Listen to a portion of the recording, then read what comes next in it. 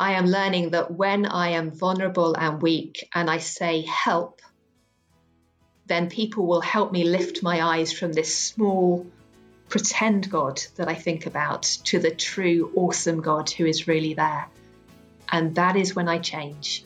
And that is when I persevere. And that is when I have hope.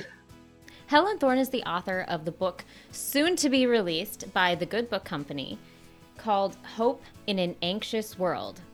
What better time than now to talk about anxiety?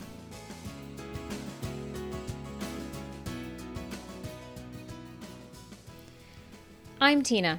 I'm a wife and stay-at-home mom of 3 boys. Life is full of crazy, and I want to share it with you. I really want to do this podcast, but like you, I don't always have time to sit down and record. So we're going to fold laundry, bake, do all the things together while we talk. I'm glad you're here to walk through life with me.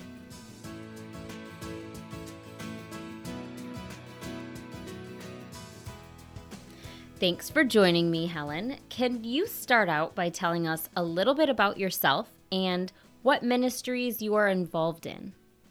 I'm based in southwest London, in England, in a little place called near Surbiton, and I've lived here all my life. I work as the Director of Training and Resources at an organisation called Biblical Counselling UK. I do that part-time, and the rest of my time I'm a freelance speaker and counsellor, and I'm very stuck into my local church, where I do lots of pastoral care, but also do lots of Bible studies with women who have English as a second language.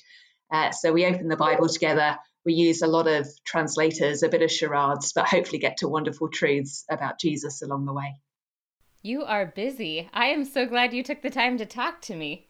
So what prompted your research and your desire to write about anxiety? I think it's probably twofold. Part of it was my own personal struggles with anxiety. I've always been anxious. As a child, I was the sort of person that used to hide behind my mum's skirt and used to kind of pop out from behind there and just think, no, the world's too scary. I don't really want to engage with that. And that's been a feature of my life throughout. But on a more ministry level, I suppose, I kept getting invitations to women's breakfasts. And I said, well, yes, of course, what would you like me to speak on? And they said, oh, please, can you speak on anxiety? We're really struggling with that right now. And so I think my thinking and my reading and my research gradually stemmed from those two different routes. And the book came together mainly as a result of the talks that happened, but also me wanting to have something I could give away to my friends who were struggling, because you can't talk to everybody in depth. You can't have a massive conversation with everyone you love, and the neighbour down the street and the person at the school gate and the person at the church. And so I really longed for there to be something that I could give away and said, look, I'd love to talk to you about this more, but for now, here's something to read, and then maybe we can come back and chat about it at a later date. Right. So 10 plus years ago, did you ever think you would be in this position of just being able to reach and help so many more than just your local church and everything? Was this kind of something that you had seen as a possibility, or did it just fall into your lap? I have never planned to be a writer or a speaker or a counsellor for that matter. God has very much taken me, well, he's a good shepherd, isn't he? And he leads his sheep, and he has been leading me. And I think, quite frankly, if he'd told me 10, 15 years ago I'd be doing what I'm doing now, I would have run for the hills and said, no, Lord, please choose somebody else. But he's very good, and he's taken me on a road from being very broken myself to having little opportunities to encourage 1 or 2 people, to having opportunities to encourage 20 or 30 people, now to opportunities to encourage, well, we pray, many thousands of people. And he's done that so gently, because I think he knows that with my anxiety, it had to be gentle if I was to follow him to that kind of end. Wow. I love that God uses our struggles and our weaknesses to show himself strong. I mean, that's what Paul talked about several times throughout his epistles. In talking about anxiety, there are different ways that we try to cope with our anxiety. I recently talked in a podcast about how important it is, especially for moms, wives even too, because we're giving so much of ourselves, like constantly pouring out, how important it is to take time for self-care, and how that can sound really selfish because the word self is in there, but it's just that time of taking care of yourself as well. And so just thinking of anxiety, and as a wife and mom, I find myself feeling anxious of, but what about this for my child? How is this going to work out? There's so many different things, and then there are ways that we try to cope with that. So is there like a time or something when some of these common coping mechanisms might switch and become maybe wrong or hurtful or just unhelpful? Is that a word? It is now. We Oh can my make up any goodness. words we like. It's all good. I think you're absolutely right. I think there's a whole range of things that we can be doing to try and keep our anxiety at bay. Some of them are incredibly helpful, like eating healthily and resting and taking some exercise. Sometimes medication has its place as well. There's a whole host of things that can be useful. But I think they also reveal where our heart is as well, because ultimately, the only person that can actually bring hope and help to any situation is Jesus. And we want to have him fully on the throne and to know his lordship and his sovereignty and his goodness and his kindness and his love to us. And of course, part of God's goodness and kindness to us is he provides us with rest. And part of God's goodness and kindness to us is he provides us with other people who can help us do the things that we need to do. And part of his goodness and kindness to us is he gives us a body, and that body works best when we feed it and exercise it. So all those coping strategies are really good things to do. But they're good things, they're not God things. And I think there can be a temptation to switch that round and make the exercise or the food or our prioritizing or our me time, our rest time, make that the God thing, make that the thing that we absolutely have to have if our life is to work.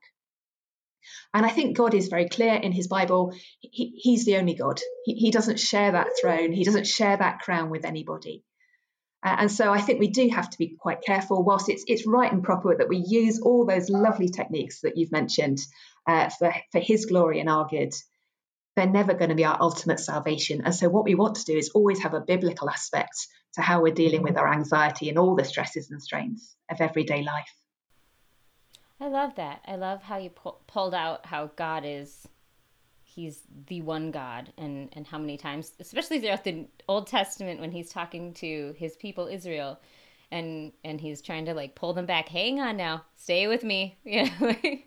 That I'm the most important. I love that these are good. I also appreciate the fact that you mentioned that sometimes medication or some sort of just like a medical assistance might be needed in some situations. I feel as though that can very often get like a bad rap, like it doesn't, like those other things, the good eating well and exercise, they're all good things, but they can all be taken too far. So can, dependence on medication. But I was very relieved to see that you touched on that lightly in your book as well, and as you did just now. Absolutely. I mean, God has made us to have a body and a soul. We've got this outer fleshy bit as well as a heart. And of course, we live after Genesis 3. We live in a fallen, broken world. And therefore, this outer fleshy bit, it doesn't work as it should. I mean, it will one day. It's going to be wonderful in the new heavens and the new earth, where all our biochemistry, all our joints and our muscles, everything is going to be functioning as it should. But at the moment, we should expect our bodies to be broken. In some way, at least. Some of us will be feeling that more than others. And so I think it's right and proper that we use medical expertise when it's out there. That's a good gift of grace from God in the world.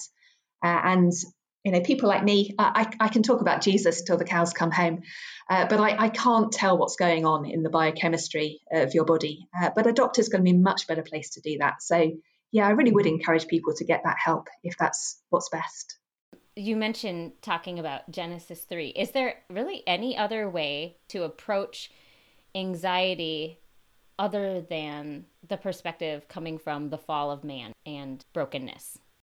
I think every problem that we struggle with in this world has to start with Genesis 3, because this isn't the world we were designed for. We were designed for perfection.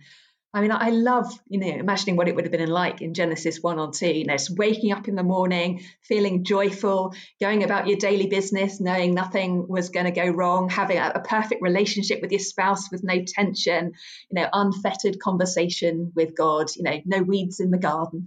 It all just sounds absolutely wonderful. But, from Genesis 3, everything went wrong. But I think maybe we need to be a bit more nuanced than just say it's about the fall, it's about Genesis 3, because obviously there are different aspects to that. I think we can think of anxiety as being triggered by the stuff that comes at us. There's a huge amount of pain in this world.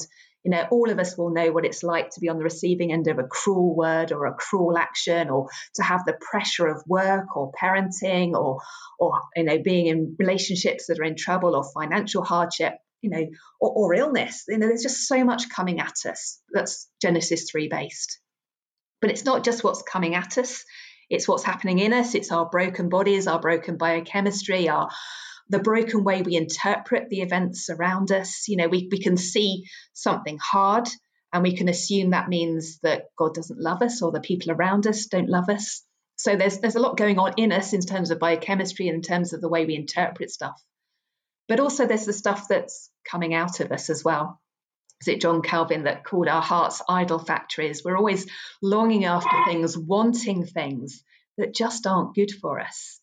And so when we're looking at the roots of anxiety, yeah, it is Genesis 3, but it's a nuanced version of Genesis 3, the pain coming at us, the stuff going on in us, the things coming out of us. And it's when those things collide that the anxiety can really begin to hold sway.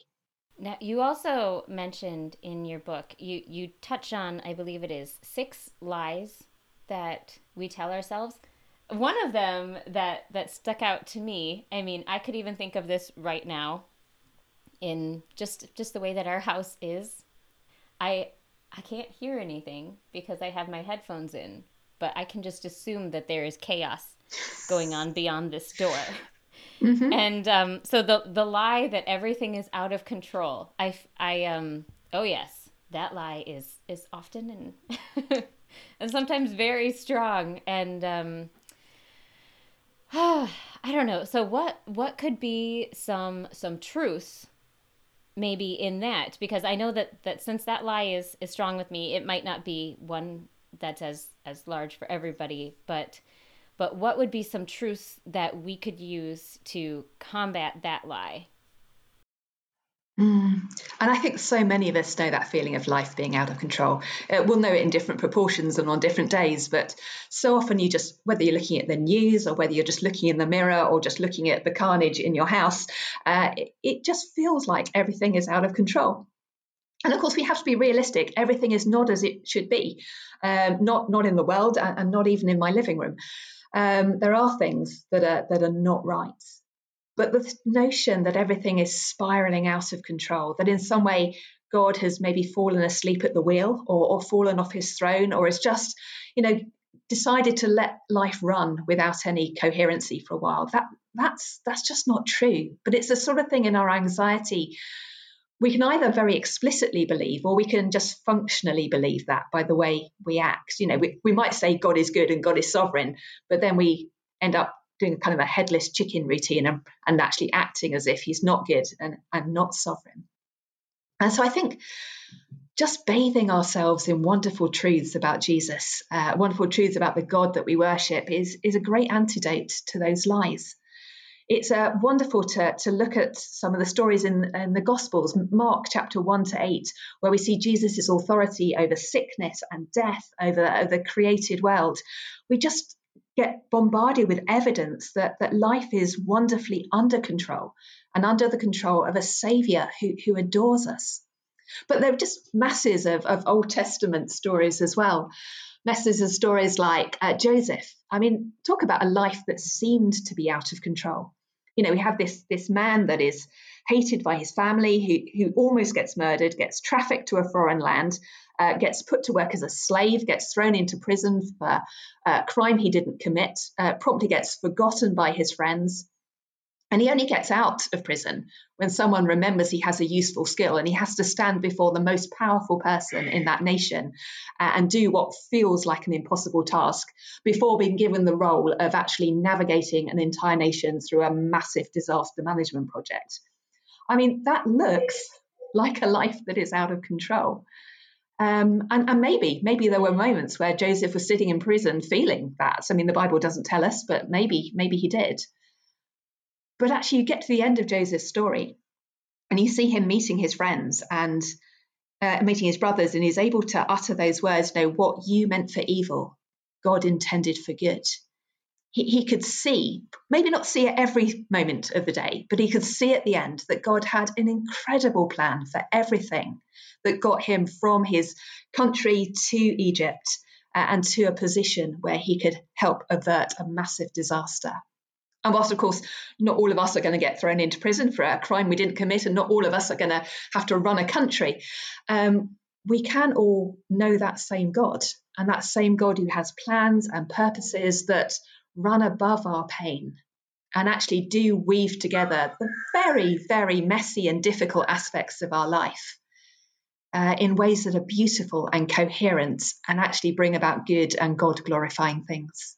Trying to put myself in Joseph's shoes. I know we can't know for sure, but perhaps he was reciting truth until maybe he finally believed it, or could be the ability to look back and piece things together. I mean, I assume that's also very good for helping with anxiety. I know when I get caught up in the moment, I have a hard time seeing who God is and who God has been to bring me to that point. Absolutely right. And I think we see that in a little bit of Habakkuk. I absolutely adore Habakkuk. I mean, it's one of those books of the Bible we don't read very often. Quite frankly, most of us can't find it and none of us can spell it. But it is one of those books that is just packed full of rich truth. And one of the things I love about Habakkuk, well, partly I love about Habakkuk, is he just asks really tough questions of God, like why and how long, and he just pours out his heart. But he also gets to that point where he's willing to stand in awe of God and remind himself who God is, that sovereign and good God. But he's also willing to discipline himself to remember God's faithfulness in the past. And I think that's so wonderful when we have anxiety, is to go, okay, it feels like God is not providing for me now. But actually, hang on a second, he provided for me yesterday, and he provided for me last year, and he's provided for me every single day of my life. And he provided for everyone else in the church as well. And if you can track back through Bible history, he's provided for all of them. Actually, I think I can be fairly confident he's going to provide for me today. But of course, as you say, that's really hard to do that in the heat of the moment, but that's why we need each other as brothers and sisters in Christ. Sometimes I just get into a complete panic, and on my better days, I try. I remember God is my king and my rock and my refuge and my fortress and the spirit that's indwelling me and the shepherd who's leading me and the wing that is covering me. But on those days when actually that all goes horribly wrong, I can just text a friend and they can get back to me and go, Helen, you know what? Let's do this together. Let's remember who this God is. Let's remember what he's doing right now. Let's remember his amazing track record and let's turn to him together. Because actually, this isn't just an academic exercise about remembering things about God. This is a deep and beautiful relationship with God. This is the God who is carrying us through this period of anxiety, not just the God that says, remember who I am, but follow me. He's the good shepherd that will put his sheep on his shoulders when we can't keep going ourselves. And so turning to him in that beautiful, intimate, safe relationship is something we can encourage each other to do. I was doing a talk just on Saturday morning, actually, and we were talking about just this issue in the question and answer time. And one of the ladies piped up, blessing books, everyone needs a blessing book.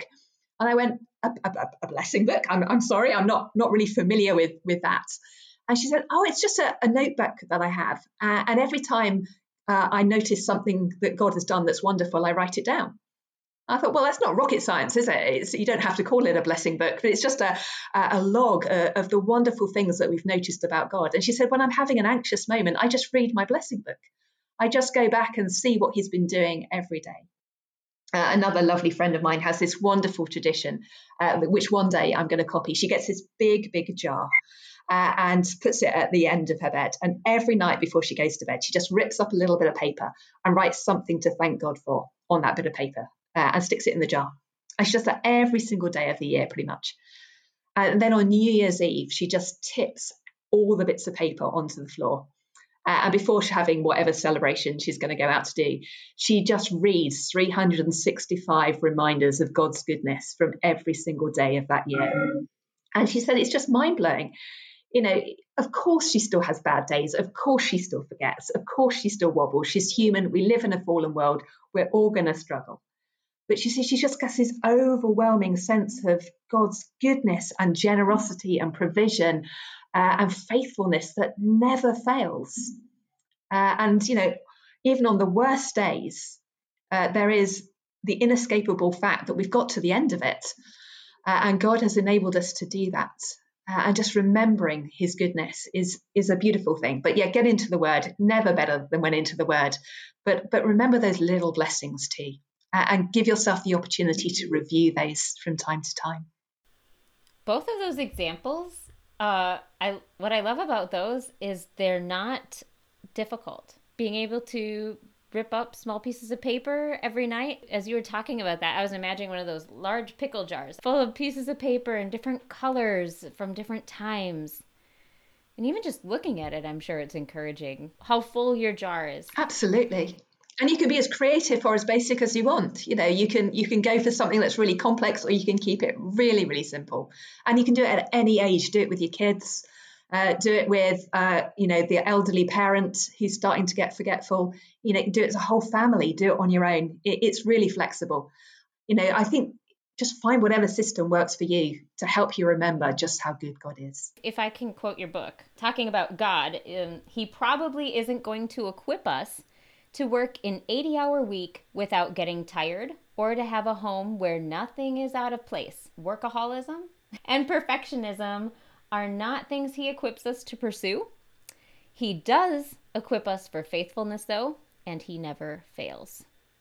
I will just say, I read that, and the 80-hour week, that's not something necessarily I struggle with as a stay-at-home mom. I mean, I'm always on the job, but the home where nothing is out of place, you mentioned something about having a perfect home and everything's tidy and everything, but I was really hoping maybe you would put a little asterisk on there saying that, yeah, but it's okay to want that. And you didn't. So I'm kind of disappointed. I feel I maybe ought to say I'm sorry, but I'm not entirely sorry. It's normal, isn't it? We all want our environments to be nice, and there's nothing wrong with wanting our environments to be nice. But there's a difference between nice and perfect. Perfect is for the next life. Perfect isn't for this life. And we want nice and homely, and nice and relaxed, and nice and godly, and nice and holy, more than perfect. At least that's what the Lord is calling us to. And yes, of course, if we can have a flat or a home where everything's dusted, I'm looking around now and just looking at the dust everywhere. It is remembering that I think sometimes we feel our worth comes from having a perfect house, or people will like us more if we have a perfect house, or we're actually being more godly if we have a perfect house. And actually, there's a real ministry in mess. The Christian life is a race. And of course, back when the Bible was written, a race wasn't a nice sanitized thing done on a AstroTurf in a big stadium. A race was something run muddy, and you would have fallen over, and you would have ended up that race covered in dirt. And this life is meant to be a messy life. Of course, we can bring some order to it, but if we're trying to get rid of all the mess now, then I think maybe we're trying to grab a bit more of heaven now than we're designed to have. And so, yes, of course, have order, have a safe house, have a hygienic house. We don't want people dying of deadly diseases because we haven't cleaned for the last 20 years. But actually, our worth doesn't come from our tidying up. And actually, having everything in its place isn't going to reduce our anxiety. It isn't going to enable us to be more hospitable. It isn't going to boost our evangelism. It's just going to tick some box on a list somewhere in our minds. And whilst it's not a bad thing, again, it's not a God thing. It's a good thing, but it's not a God thing, like we were saying at the start. And it's not the thing to pursue. The thing to pursue, the person to pursue is Jesus. And along the way, if we can do some tidying up, that's no bad thing. You wrote about rule followers and anxiety. Mm-hmm. One of our sons is a strict rule follower. It probably wouldn't surprise you that it's the oldest. Mm-hmm. If any birth order things are true, our oldest is a rule follower, and he also struggles with anxiety. Mm-hmm. How can we work with children who have anxiety like this? I know for him specifically, it's unknowns or changes can be difficult. How can we help our children? Yeah, and it's important to remember that for children, life is going to be a bit more scary for them sometimes than it is for us. We might want to protect them a little bit, and it is right to protect them from, as age appropriately. We don't want to be exposing 2-year-olds to the same things that our 18-year-olds are exposed to. And so, they are going to find things hard. They don't have that perspective of things having worked out for the last 20 years because they haven't been alive for the last 20 years. And so they can struggle with anxiety, and we shouldn't be surprised when they do. And we want to be listening to them and loving them through that anxiety. And of course, actually being a bit of a rule follower, on one level is no bad thing. We do want to have some order. We do want to be pursuing what God wants, and actually being clear about what God wants can be helpful. We don't really want to phrase the gospel in terms of rules, but there are some things that God would like us to do and some things that God wouldn't like us to do. So telling the truth and not telling lies, would be a good example of where we want to be really clear about what is helpful and what's not helpful. But of course, when it comes to anxiety, sometimes when we are feeling anxious, we feel if we can just control everything around us, our anxiety will go. If we can just break everything down into little baby steps, know exactly what's expected of us and fulfill that to the whole, then our anxiety will subside. And to a slight extent, that can work. But of course, just remembering all the rules can actually then make us anxious. And then when we mess up and don't keep one of the rules, we get even more anxious. And then we feel we have to make another rule to compensate for the fact of a rule of how to remember the rule that we forgot. And it can just sort of spiral down into a kind of a rule-making maze. And I think one of the most important things to model to our children and to explain to our children is how to fail, how to get things wrong. It's about showing that actually making a mistake is not a disaster, and that actually a grace-fueled life, a grace-filled life is a beautiful life. So I think, obviously we don't want to go out of our way to get things wrong to make a point. Let's let it naturally happen in the household. It'll come about sooner rather than later. But when we do make a mistake as parents or as aunts and grandparents, godparents, whatever it is, actually taking that opportunity to go, oh, I made a mistake. I need to say sorry to God. I need to say sorry to the person that I've hurt. But actually doing that in a way that models that this isn't a life-ending, a world-shattering thing. This is a normal and natural part of the Christian life. So helping our children understand that repentance and faith is like a daily normality. It's not something that we have to avoid. It's not something that we have to consider a disaster. Repentance and faith is just what the Christian life is. So help them know that failing and messing up is normal. And then when they're really keen on those rules, one game I like to play is who is wearing the crown. It depends on the age of the child. You can tweak it for different age groups, but sometimes I just get a little toy crown and we'll think about what we want to do. And this will apply for anything from stamping their feet because they want an ice cream through to the big decisions about, faith and schools and churches and all the really big decisions that children have to make, especially when they're older. And it's looking at your situation and go, okay, who's wearing the crown right now? Am I wanting Jesus to wear the crown and wanting things to do things his way? Or am I wanting to wear the crown and wanting to do things my way? Or is there somebody else in my life, maybe peer pressure? Is there somebody at school who's wearing the crown and I want to do this to please them? And just teasing that out in terms of actually who's the boss of this situation? Who are we trying to please? Now, the aim of doing that is not to suggest that the child should never have any control over their life. Clearly, that's not what we want to go. We want children to have appropriate control over what happens to their bodies and what activities they're involved in and things like that.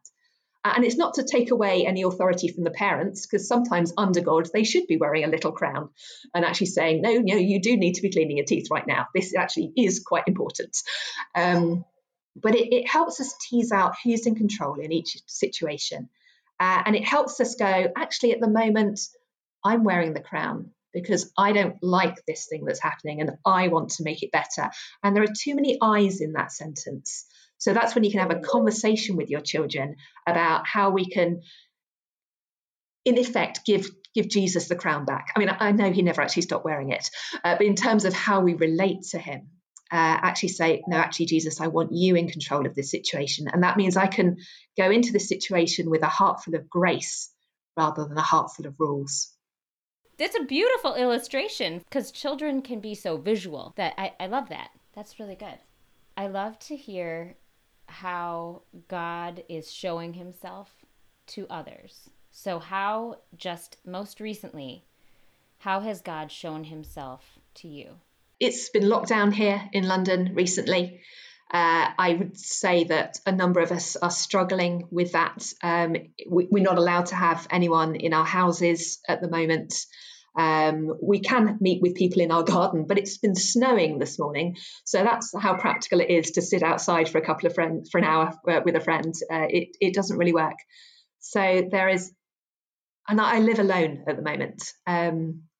So being stuck in the same four walls without another human being in it has been hard. I mean, it's been hard for many other people in different ways, but it's certainly been hard for me in this particular environment. And I think God has been showing me his presence in exciting ways. That sense of the Bible coming alive in new ways and speaking very powerfully about how he's here and how he's active. I think I've been absolutely touched by church family members who will go to all kinds of crazy lengths to just drive past and wave and to send notes through the post. People have sent me a bunch of envelopes, one to open every Monday for several Mondays running, with little messages of love and little Bible truths. And I think God has been showing me his presence, his love, the love of the Christian community around me.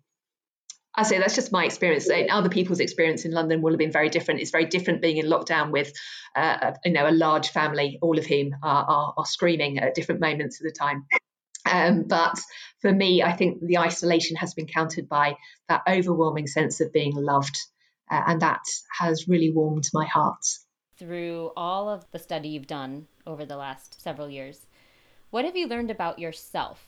Looking in the mirror is never a comfortable exercise. But I have, without any shadow of doubt, learnt that God is too small in my view. I think it's very easy to think if someone's written a book on anxiety, they get things right. I've written a book on anxiety from the perspective of getting everything wrong and just going on a journey with the Lord, trying in him making me more like Jesus along the way. And I am repeatedly confronted with the fact that I see Jesus as too disinterested, too lacking in power, too distant, too unloving. Now, I would never say that in church.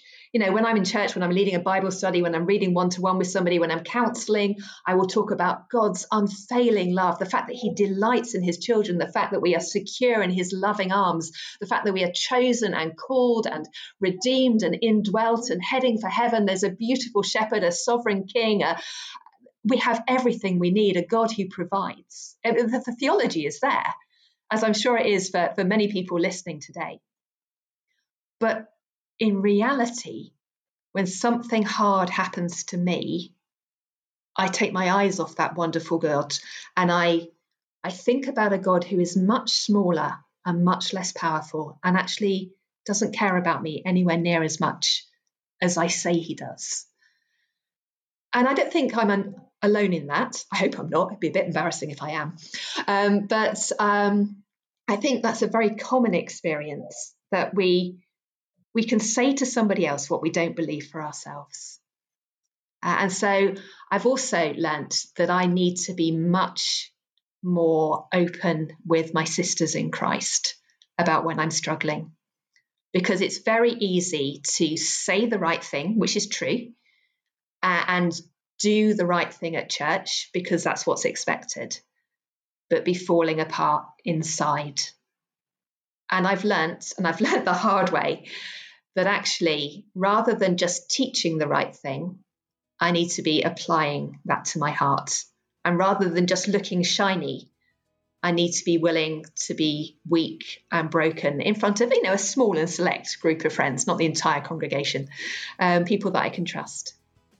And actually, I am learning that when I am vulnerable and weak and I say help, then people will help me lift my eyes from this small pretend God that I think about to the true, awesome God who is really there.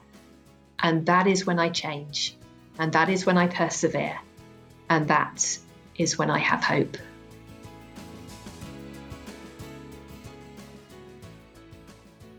Thank you so much for joining me on the podcast today. I am going to go away encouraged and just how you've just continually pointed me back to God's faithfulness, because that is it. That is who he is. He's faithful in his love. He's faithful in his grace to us. He's faithful in all of his attributes.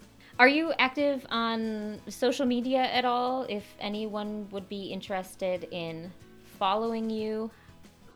I have a limited activity on social media. So Twitter, Helen Ruth 12, and Instagram, the same. Feel free to follow me on either of those. And I love interacting with people. So always feel free to message me. I can't promise to answer instantly, but I love hearing from people. So do feel free to drop me a note. I'm going to go ahead and include a link to all of your social accounts in the show notes. Hope in an Anxious World comes out June 1st, but you can pre-order it today at the link in the show notes. I've also dropped a few of her other titles in there for you to check out.